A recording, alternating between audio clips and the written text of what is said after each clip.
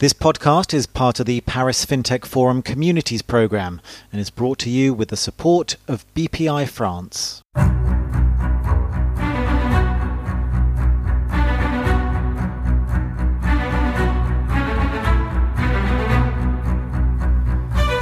You're listening to the Fintech Podcast, the show that goes deep into the stories, the successes and failures that went into creating some of the world's most fantastic fintechs.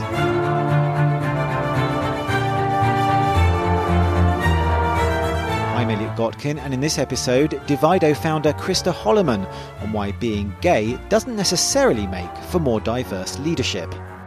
I'm raised by a single mother in northern Sweden, and so for me, gender diversity and equality has kind of been a given from day one.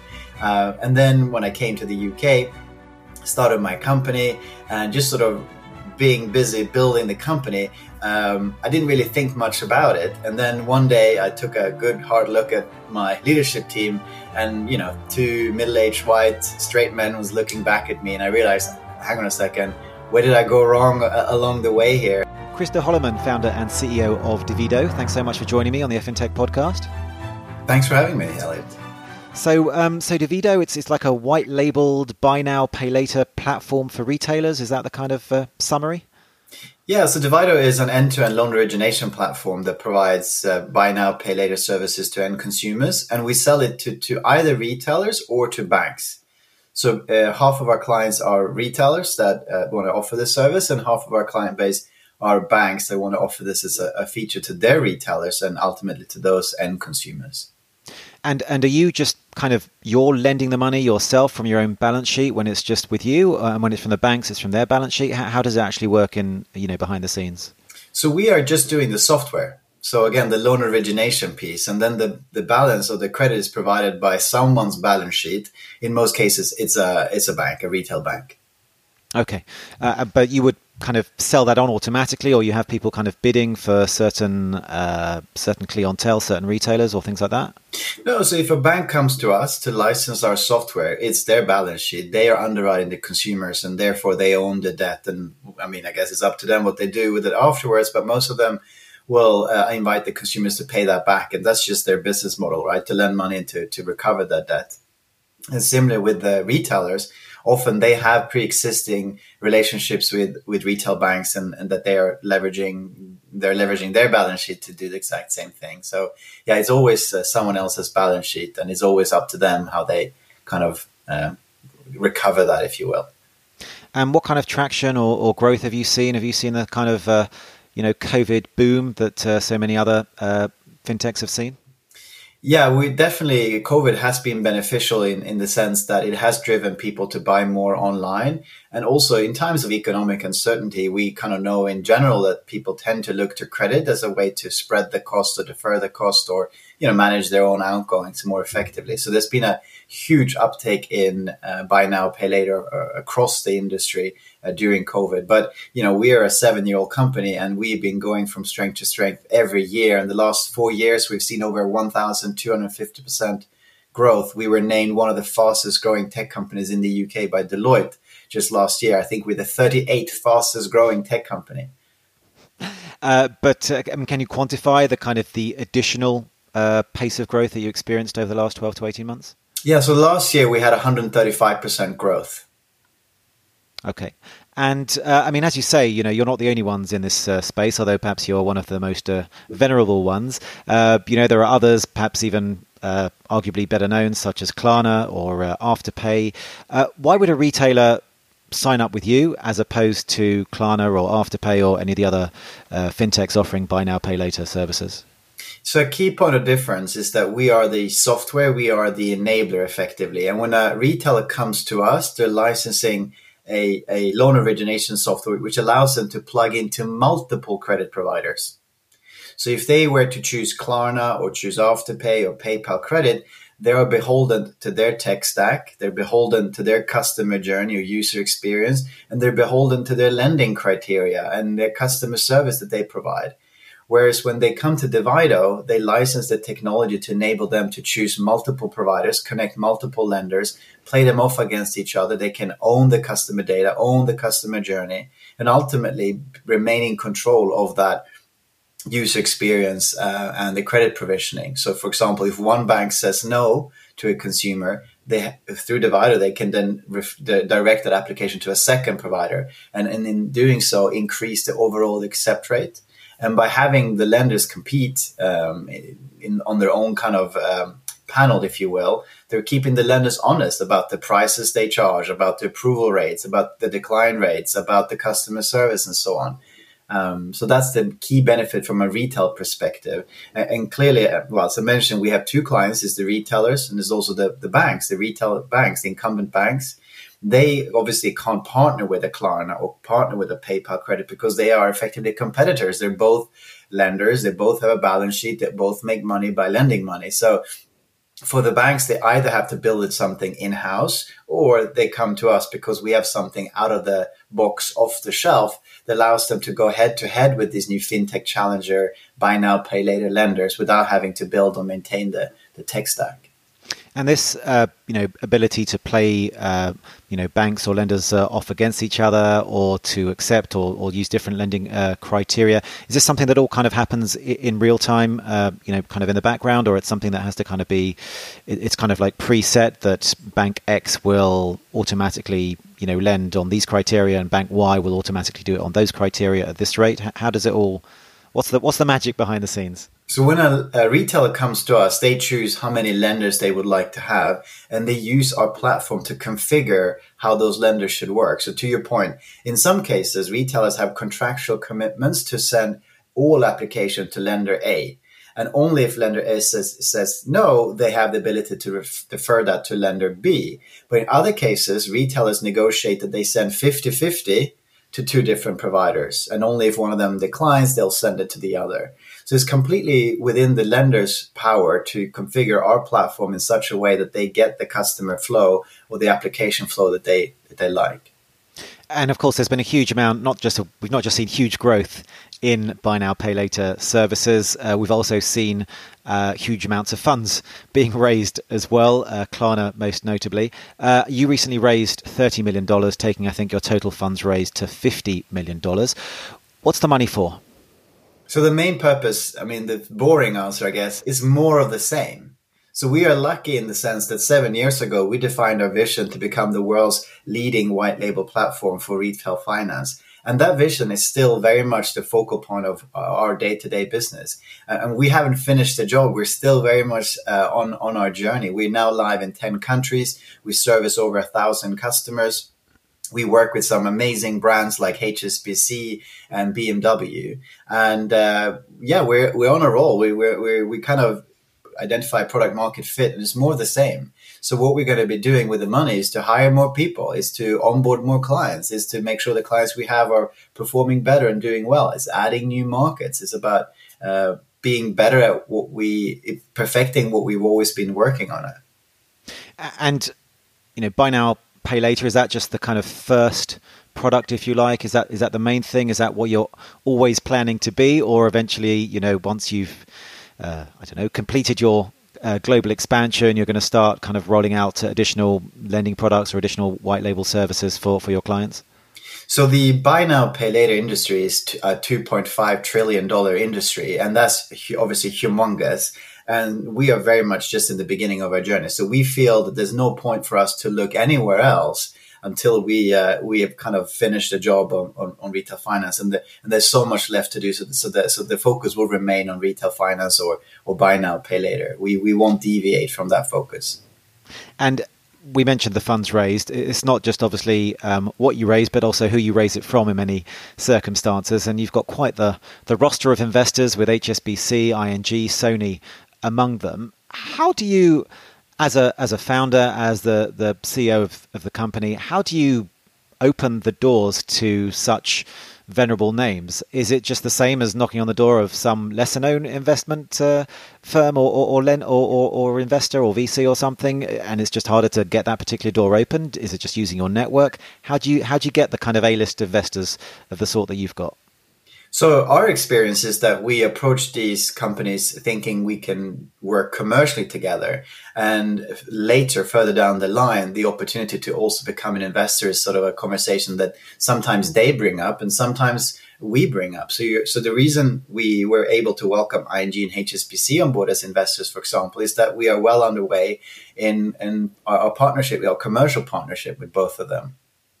And similarly, in our Series A round, we were able to welcome both MasterCard and American Express on board as corporate VCs. And similarly, we also had commercial partnerships with them. So I think that is sort of the trick to get in bed, if you wish, with those types of businesses. They need to see that commercial side of it. And the investment is sort of a cherry on top, really, rather than being the starting point. And with the likes of Sony, they are professional investors. They are interested in meeting and being approached by companies that operate in their space or within their thesis. So, yeah, that was just a matter of knocking on doors. And in terms of, you talked about some of the growth that you had. I think you said more than a 1,200% over the last 4 years. I think you said that you've experienced. Can you give us a sense of where you are in terms of revenue, in terms of path to profitability and the like? So we can't discuss revenue, but as a high growth tech companies, our investors are giving us money so that we can grow even faster. So the focus is not revenue or the goal. The focus is not break even or profitability. The focus is very much on growth. And the fact that not are we only able to bring on new investors, the fact that we're getting our existing investors to invest again and again, like IQ Capital, like DM and Dawn Capital, is a testament that we are doing all the right things, and that profitability is sort of it's not been the primary focus, but growth is, and that's what we're doing really well. And when you see the kind of valuations for someone like Klarna, I think it was in excess of 30 billion or something. Does that reflect? Is that a good indication of where your valuation's heading? Yeah, unfortunately, we're not at that level right now. I mean, you have to remember as well, they've been around for 15, 16 years. They are balance sheet lenders, a very different business model, very different valuation models applied to their business. As a software company, effectively earning a transaction fee, a monthly license fee is a different business altogether. But it's certainly a good thing. And usually what's good for Klarna is usually good for us because it brings focus to the industry. Shows that this is becoming not a nice to have feature as a retailer. It's going to be a hygiene, increasingly becoming a hygiene factor when it comes to offering this as a payment option at checkout. So Klarna is spending billions on educating consumers, educating retailers. And that's good for us because we can then swoop in afterwards and say, hey, now that you know everything about retail finance, now let's look at what options you have to optimize your program. Should you really only want to work with one lender, or do you want to have multiple lenders? Well, in that case, we can help you. And similarly, the banks realize that every billion euros that Klarna is lending is 1 more billion euros that the banks are not lending. So the more noise they make, these players, the more interested the banks become in stepping into this space. So it's all around. It's a really good thing for us. Okay. Now, as well as, of course, founding and leading Divido, you're also a big supporter of diversity in fintechs. Tell me how that came about. Well, I'm raised by a single mother in northern Sweden. And so for me, gender diversity and equality has kind of been a given from day one. And then when I came to the UK, started my company and just sort of being busy building the company, I didn't really think much about it. And then one day I took a good hard look at my leadership team and, 2 middle-aged white straight men was looking back at me. And I realized, hang on a second, where did I go wrong along the way here? And it kind of reminded me that we need to be a company that reflects our society in which we operate, reflects the clients that we serve. And I decided that it's not good enough to think that because I'm thinking diversity and equality, that everything will just fall in place. I need to proactively do something about it. And as a CEO of a business, I think I also have not just the obligation to do it, but I also think I have some power to make change because I can set the agenda, I can set the tone, I can promote initiatives to make sure that this stays on our radar and becomes a focal point when we think about recruitment and culture and so on. And I think, unless I missed it, you didn't actually mention the fact that you came out as gay when you were a teenager, which again isn't something that we are aware of is particularly common in fintech. So I guess you perhaps thought, well, I'm like quote unquote, part of the diversity, but at the same time, obviously there are many ways to go about this. Exactly, you're completely right. I think sexuality or gender or religion isn't something that necessarily feature in our board meetings or in investor meetings. So it's something that kind of falls by the wayside a little bit. And yeah, of course, it's part of society. It's part of our fabric. So we need to shine a spotlight on it and do something about making it more a more discussed topic, I guess. And I mean, if we can just perhaps go back in time, you mentioned it briefly. You were brought up by just by your mother. I mean, was it a tough kind of upbringing in Sweden? Was it did you want for kind of the sorts of things that people growing up perhaps if their families are middle class and okay off that they don't want for? Well, so I was one of four siblings, and whilst we weren't like poor, we're not living on the streets. Sweden is still a kind of welfare state. We didn't have a lot of surplus cash. I remember I started working part-time in the local grocery store when I was 10 years old. I was pushing trolleys from the car park into the supermarket, and they paid me £1 per hour. And I remember it was 12, 13. My family went on my first holiday abroad, and my mom actually took my salary from my savings account to help pay towards the family holiday, my fair share, which, at the time I didn't sort of think twice about it. But looking back, I realized, yes, times were tough in that sense. And that's also, part of been shaping who I am and my motivations in life in general. And I had a very happy childhood, lots of love and happiness. So, very grateful for all of that. But, the lack of money has certainly been like one characteristics in that upbringing.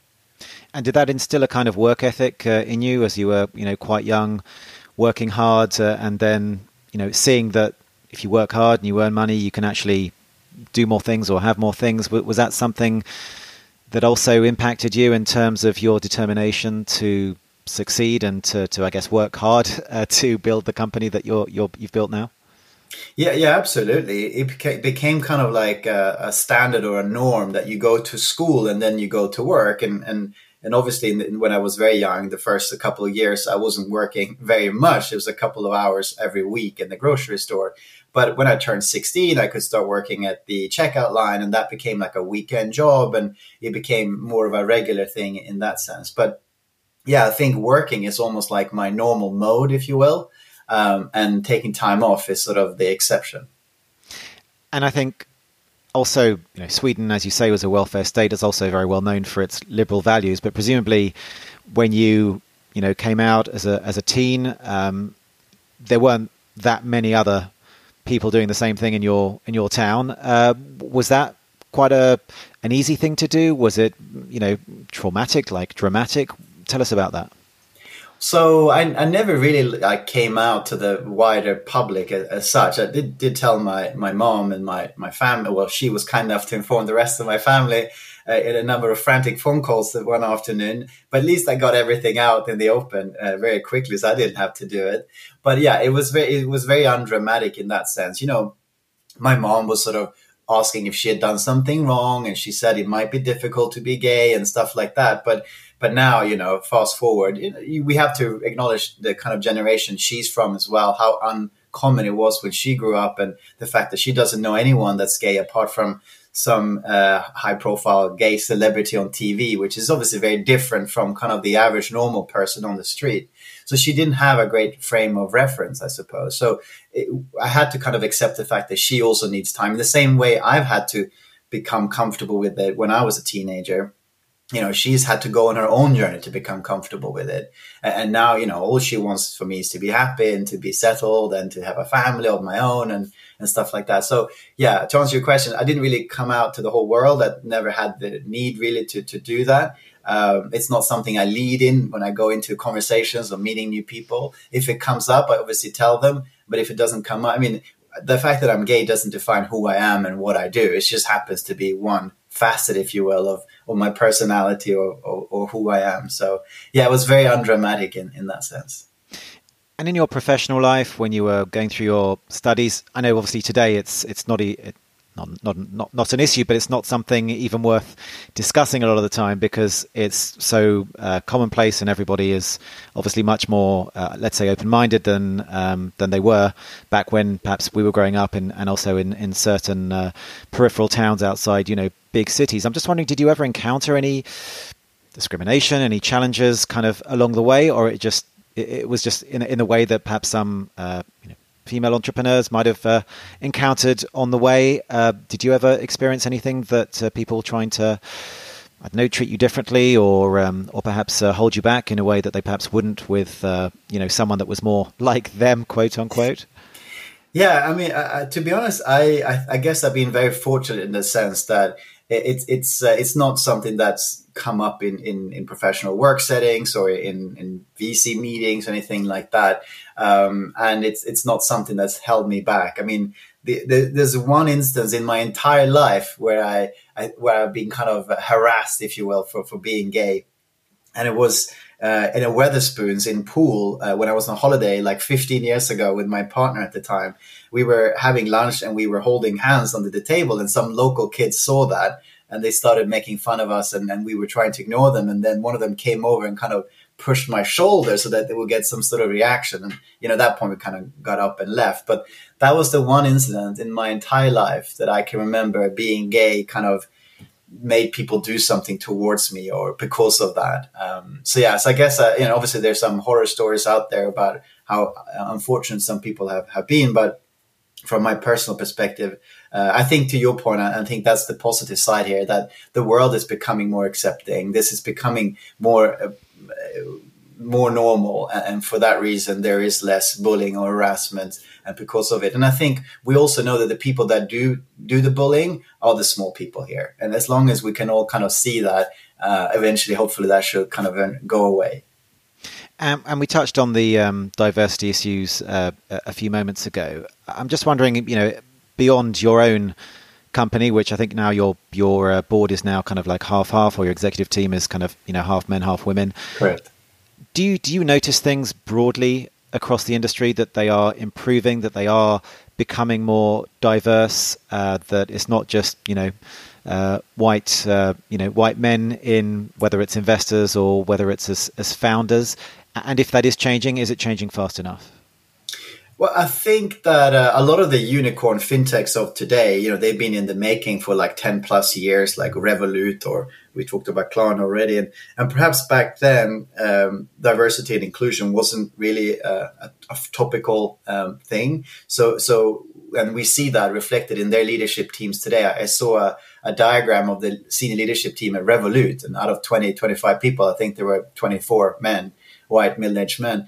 So the message hadn't clearly reached them at the time. But that said, I know Revolut has also initiated a new project to put the spotlight on this issue. So there will be a delay. I think over the next 5-10 years, we will start to see a gradual shift on the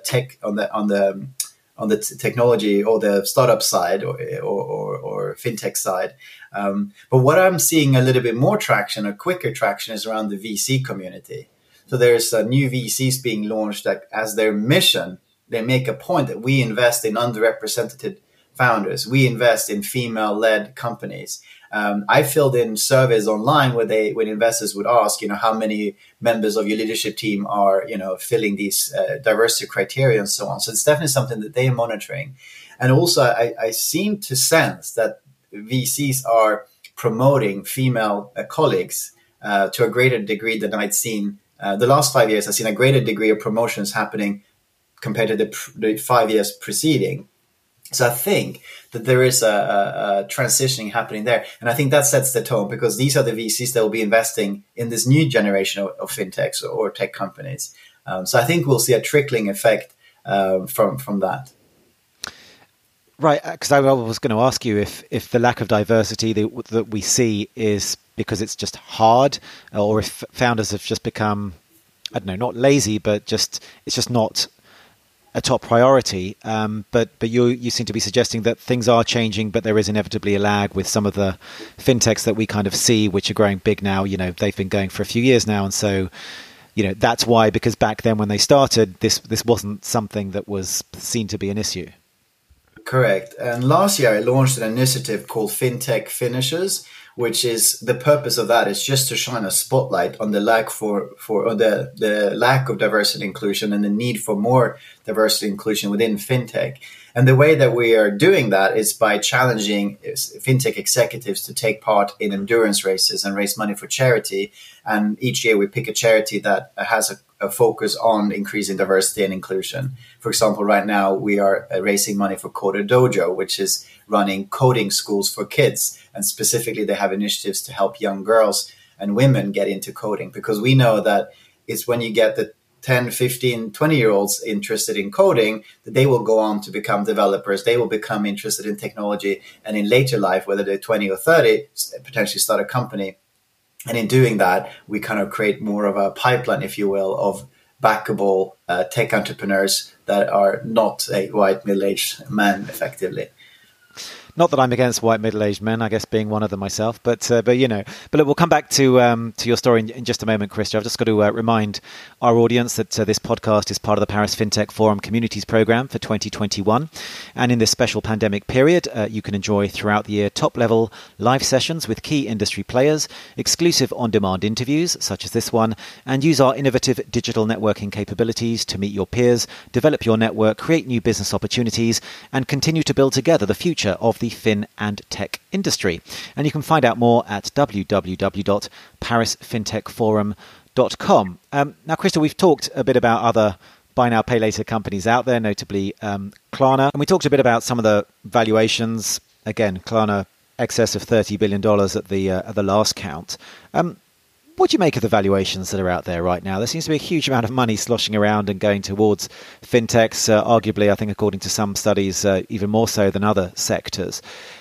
Is this all, good value? Are valuations getting out of control? I guess you're quite happy with whatever valuation you've got now, but taking perhaps the, 30,000 feet view from above, do you see things perhaps getting a bit out of control? I saw a report the other day from Stifted, the online publication, and they were saying that the number of seed investments is actually declining, or the value and the volume is declining. At the same time, you see a tremendous uptick in big checks being written. And I think it's basically there's so many VCs looking to deploy so much money that the only way they can have time to do that is to write bigger and bigger checks. And in order to do that, to justify that big check, they need to have a big high valuation. So it's almost like, I don't know, a feeding frenzy. Everyone's trying to outbid one another. And I think the valuations are indeed getting in crazy high. Now, that said, I think what we're witnessing is a transition as well away from, the only way consumers were able to access credit historically in retail has been through the plastic credit card from Visa or Amex or your local bank, but, through those networks. And today, consumers have more choice. I can see a steep decline in use of credit cards going forward, and the slack will be picked up by buy now, pay later and other instant credit provision providers. And so I don't think that our space is overvalued, but I think others might be overvalued. Our space is just valued just right. Everybody else is overvalued. Okay. So I guess we'll kind of see, I guess at some point, we see valuations, we see the kind of euphoria, and then things can kind of, change overnight, as we've seen recently with Chinese tech companies or with, perhaps to a certain degree in the EV space. Do you worry that there might be some kind of reckoning coming? I think what we have seen, because this sector has been so buoyant, there's been a lot of interest, a lot of new startups, a lot of VC money going into it across all the stages of maturity. And I don't think there's room for every single player. In the same way, there's only Visa and MasterCard and maybe Amex. And obviously there's a few others like Discovery in the US and so on. But I think what we will see in our sector is a consolidation. And in fact, it's already began to some degree. So I think they're Australian, or there might be New Zealand. I should probably know this, but SIP is a a buy now, pay later company, they are acquiring domestic players. And I think we'll start to see more of that happening. It doesn't make sense that there are 100, 200 companies all over the world doing pretty much the same thing. And Divido would be predator or prey? So Divido sits in a slightly different bucket in that we are the software, the enabler, if you will, that sit between the end users, the clients, and the balance sheet providers, these fintechs. And where the acquisition is happening, or the consolidation is happening, is very much around the independent small fintech challenger lenders with their own balance sheet trying to compete with Klarna, which is not going to be very successful. So I think they will be acquired or come on join forces. And we've always sat kind of in side to that. Okay, but I mean, in terms of the space, there are concerns, for want of a better phrase, of perhaps the kind of Wongification of unsecured lending, such as this. Concerns that people maybe are borrowing money that they won't be able to afford to pay back. Perhaps there will be issues with bad loans, especially when players get so huge that their balance sheets, start becoming, I guess, dangerous for the people that they're borrowing their money from. What's your take on this? Is everyone lending responsibly and everyone's happy and bad loans not rising because they're doing such great due diligence on the people that they're lending the money to? I think this is part of the problem because the industry has grown so fast and it's like a dog-eat-dog world among those new fintech lender challengers. The only way to grow faster than your competitors is if you lend more. And how are you going to lend more is only if you kind of lend more generously or kind of overlook things. And that's really now come and sort of challenged the industry because the FCA here in the UK and other regulators are looking at potentially having to regulate this sector. For example, just making sure that lenders are doing affordability checks and make sure that people are able to take on more debt and so on. So I think that's definitely something that's fallen by the wayside in the name of growth, for the sake of growth. Fortunately for Divido, we work with established domestic retail banks that have been operating for some of them 50, 100, 200 years, and they already do regulated consumer credit. That's sort of very much core of their business model. So for them, entering buy now, pay later is just more of the same. For them, it changes nothing. And indeed, if anything, it just levels the playing field. For the first time, fintech challenger lenders in this sector needs to behave in an equally responsible way as the banks always have been behaving. So if buy now, pay later providers can't live up to that, they'll probably go the destiny of Wonga and become much smaller. But of course, we have seen in the past that even established banks have been known to do things that they shouldn't have been doing, whether it's mis-selling of payment protection loans, or whether it's pension scandals, or there are situations where banks have been found to have misbehaved, let's say, and have had to pay back large amounts in compensation. Do you get a sense that the regulator is likely to come in and, whether it is the fintechs that are lending off their own balance sheet or whether it's your, clients, retail banks that are lending from their balance sheets, that they could, put a lid on some of the growth that this sector has been experiencing of late? So I think the good news for the retail banks is that most of them are not active in buy now, pay later or retail finance. So for them, entering the sector now, which is what we're helping them do, everything will be upside. They can only grow from here, from a standing start.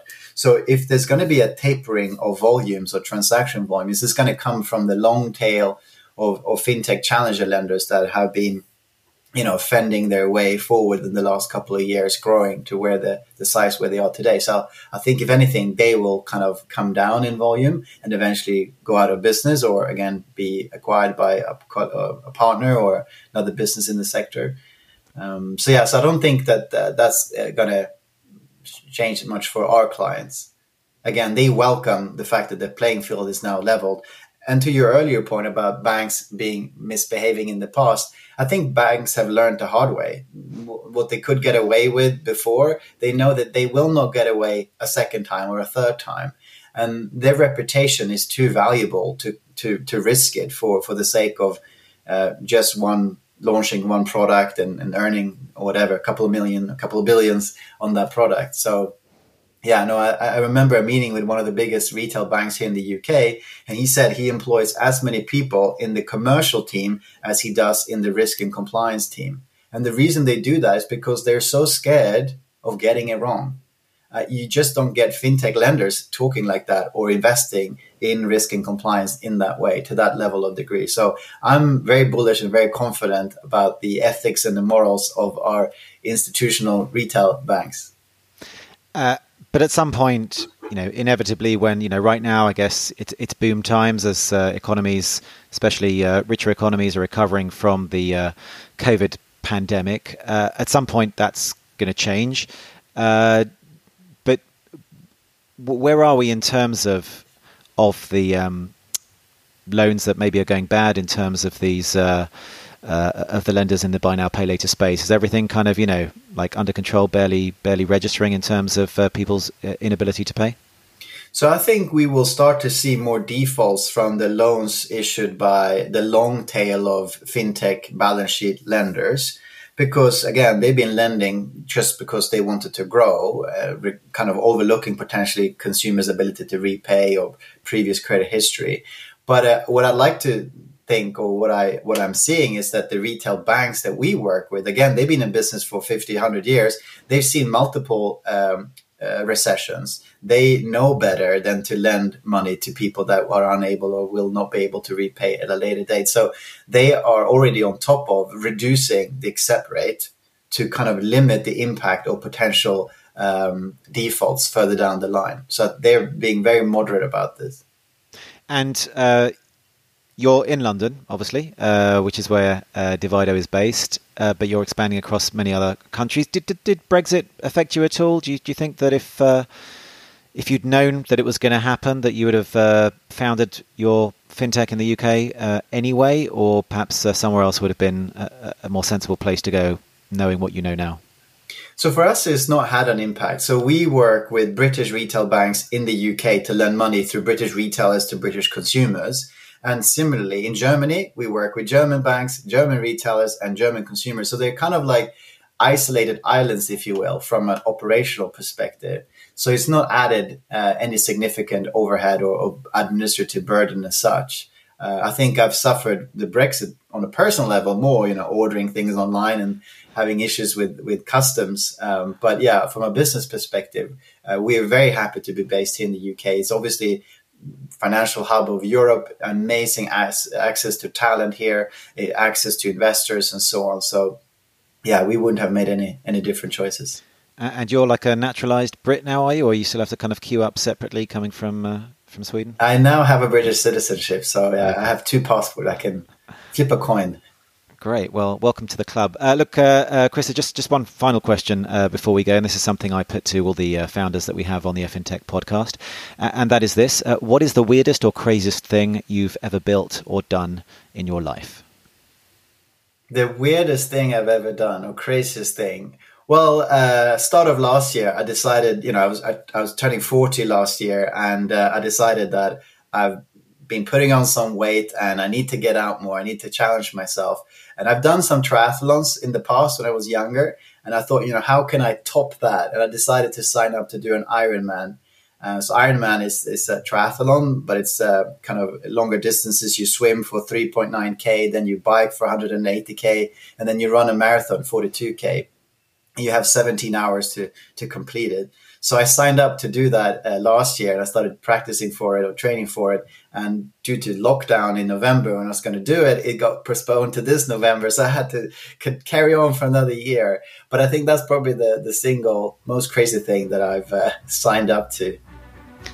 So you'll be doing it this November? Correct, yes. Okay, so I guess just as well we're speaking now before you are on your recovery period. I think I'm still suffering from the London Marathon that I did in 2002. But, anyway, well, look, Christer, it's been great chatting to you to get a sense of Divido and also your story and how you got here today. So really want to thank you, Christer Holloman, founder and CEO of Divido. Thanks so much for joining me on the Fintech podcast. Thanks for having me. All right, wish you well. Take care.